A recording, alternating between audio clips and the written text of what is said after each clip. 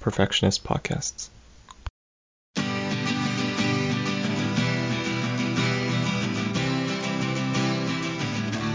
It's difficult to articulate how the filter of teenagerhood affects the experience of our moment of time. Indeed, it's kind of difficult to articulate the experience of teenagerhood itself.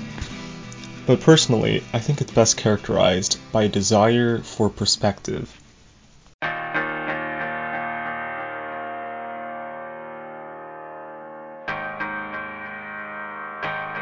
Welcome to Prescriptivist English, where we try to provide insight on how best to live one's life. Today, in our one-episode special, we'll take a look at the novel Behold the Dreamers and some of the things it has taught me.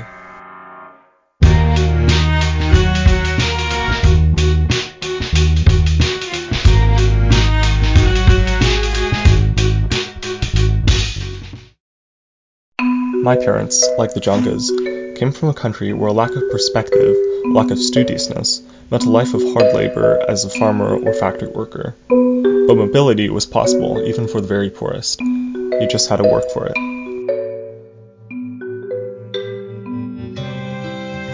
Oh yeah, it's very important to have education, and then it's very hard to get into university. So only about one out of 100 high school students can get into university. So, but after university, it's easy to get a job. You will be assigned a job. Because by that time, if I go to university, and it's almost free. It's free education, and after you graduate, the government will assign you a job. And when you have a job, you're going to have everything. But the company is owned by the government, right? So they're going to assign you a house and all the like medical benefits, everything. You're going to have everything. As we learned from Winston and Nenny and Leomi, education means stability and prosperity. My parents met in university in Wuhan, China, a city more populous than Greece and as wealthy as New Zealand, but best known in the West for being the original epicenter of COVID-19. But while the disease has split America's ugly core open to reveal the nation's inequalities, the higher education in the city then was quite egalitarian. After graduating, my parents were given high-paying managerial positions with very good professional mobility. In other words, they were living the American dream. By that time, I was very educated. I have a very high, my job is pay well, and kind of wealthy. I think very young, very young, around 30. So both myself and my husband, we are very well educated and with very good salary, and we save lots of money. We don't have children by that time.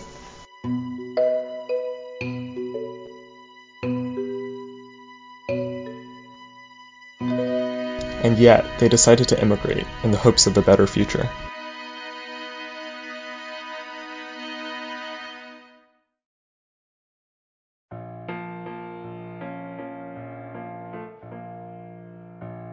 When I came to Canada, I have to start from the beginning because they don't accept, the education from outside of Canada. So I have to go back to school. So I have to go back to school and then to restart from beginning, start a new career.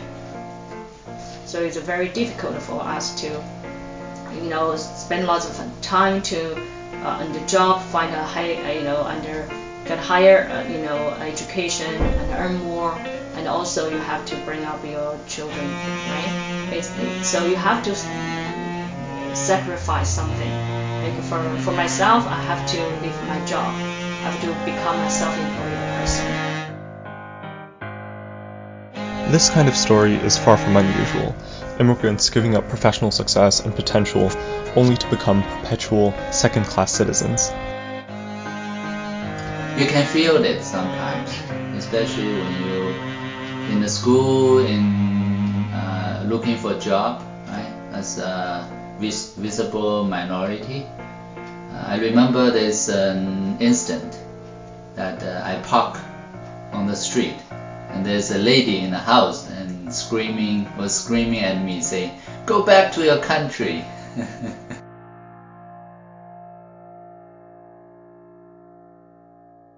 But why? What is it all for? Certainly not for the American dream, which from its conception has existed only in the collective imagining of America. In America today, social mobility is all but non-existent. Even in China, youth are becoming increasingly disillusioned, unmotivated, and apathetic. The dream is coming apart at the seams.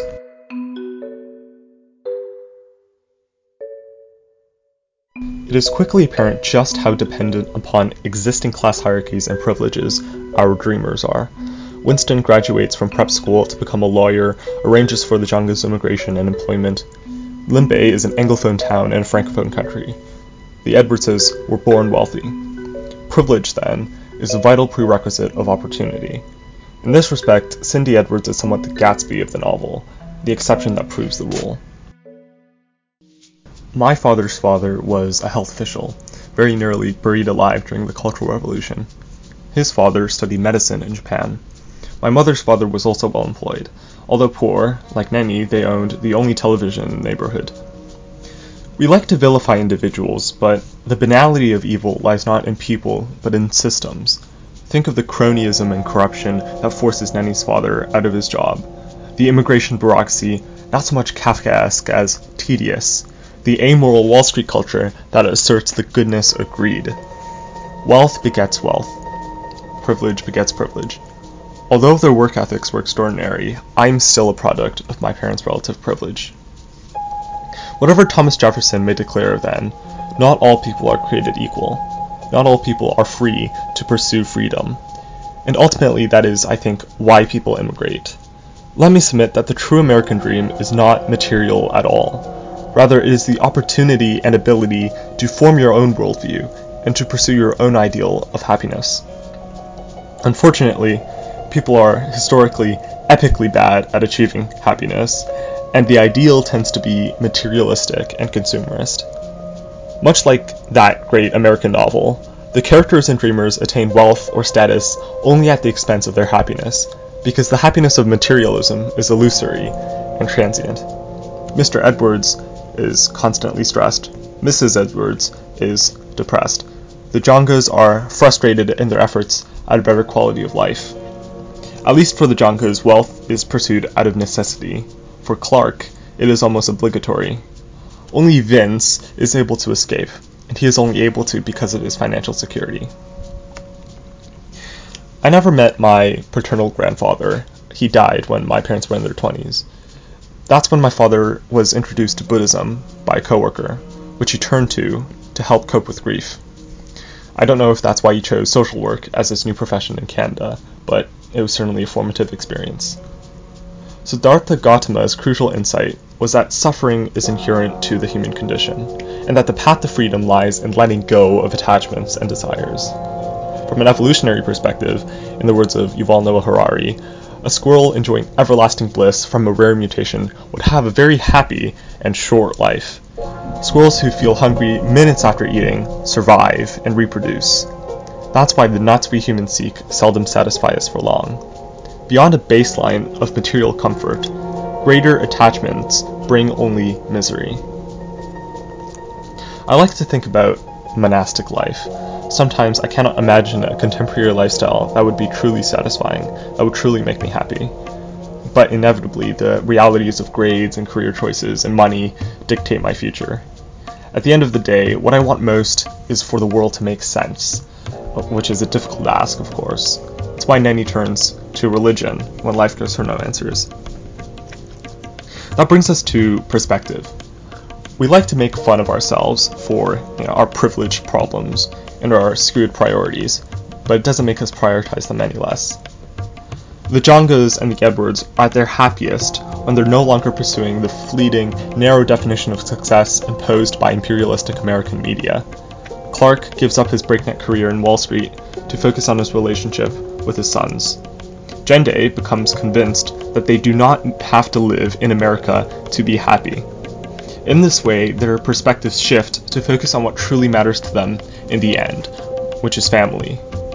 Cindy, however, is never able to make that shift away from maintaining her perfect marriage and social image. I think there is a tension between the worldview which my parents embraced in their 20s and the values ingrained in my parents from childhood. One must work hard and persevere through the vale of tears to achieve a comfortable life. But one should also walk the middle way and strive to free oneself from the attachments and suffering of the material world.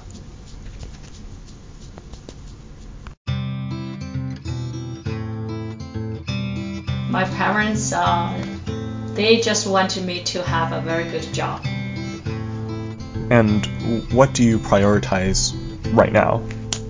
Because I'm a Buddhist, I want to practice Buddhism and to become a very good Buddhist. I become enlightened. Buddhist practice, like meditation, study. Of course, you're going to practice like Buddhist practice. What do you want for your children? I hope that you guys can be independent, enjoy your life, and then be happy. Of course, be a useful person to society, can help other people or do nice thing, good thing to society. So I encourage my children to have a big dream, but that dream is not for themselves. It's for to help people, to help more people.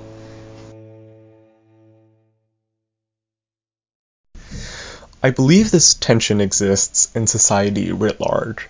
In Behold the Dreamers, Vince represents the disillusioned cynicism of the American dream as a means to achieve comfort in life. Although Vince's portrayal is, ironically, somewhat of a send-up of the new agey, entitled millennial, I ultimately am sympathetic of his worldview. James Treslow Adams, who coined the term the American dream, wrote that there are two educations. One should teach us how to make a living, and the other how to live. It helps greatly to study for a trade or profession, but in so doing, we are not getting a liberal education as human beings. I do not think that school is everything, although, of course, I'm fantastically fortunate to be able to afford to think that. Nenny's indignation at her privileged classmates is a crushing indictment of my own study habits. But does not achieving 98s in every course really spell a catastrophe? Is there perhaps space for my books and podcasts and music? I'm trying to reevaluate my perspective before the ocean of possibility contained within me drains away. Only time will tell which worldview is the correct one. But for now, I'm content to walk the middle way.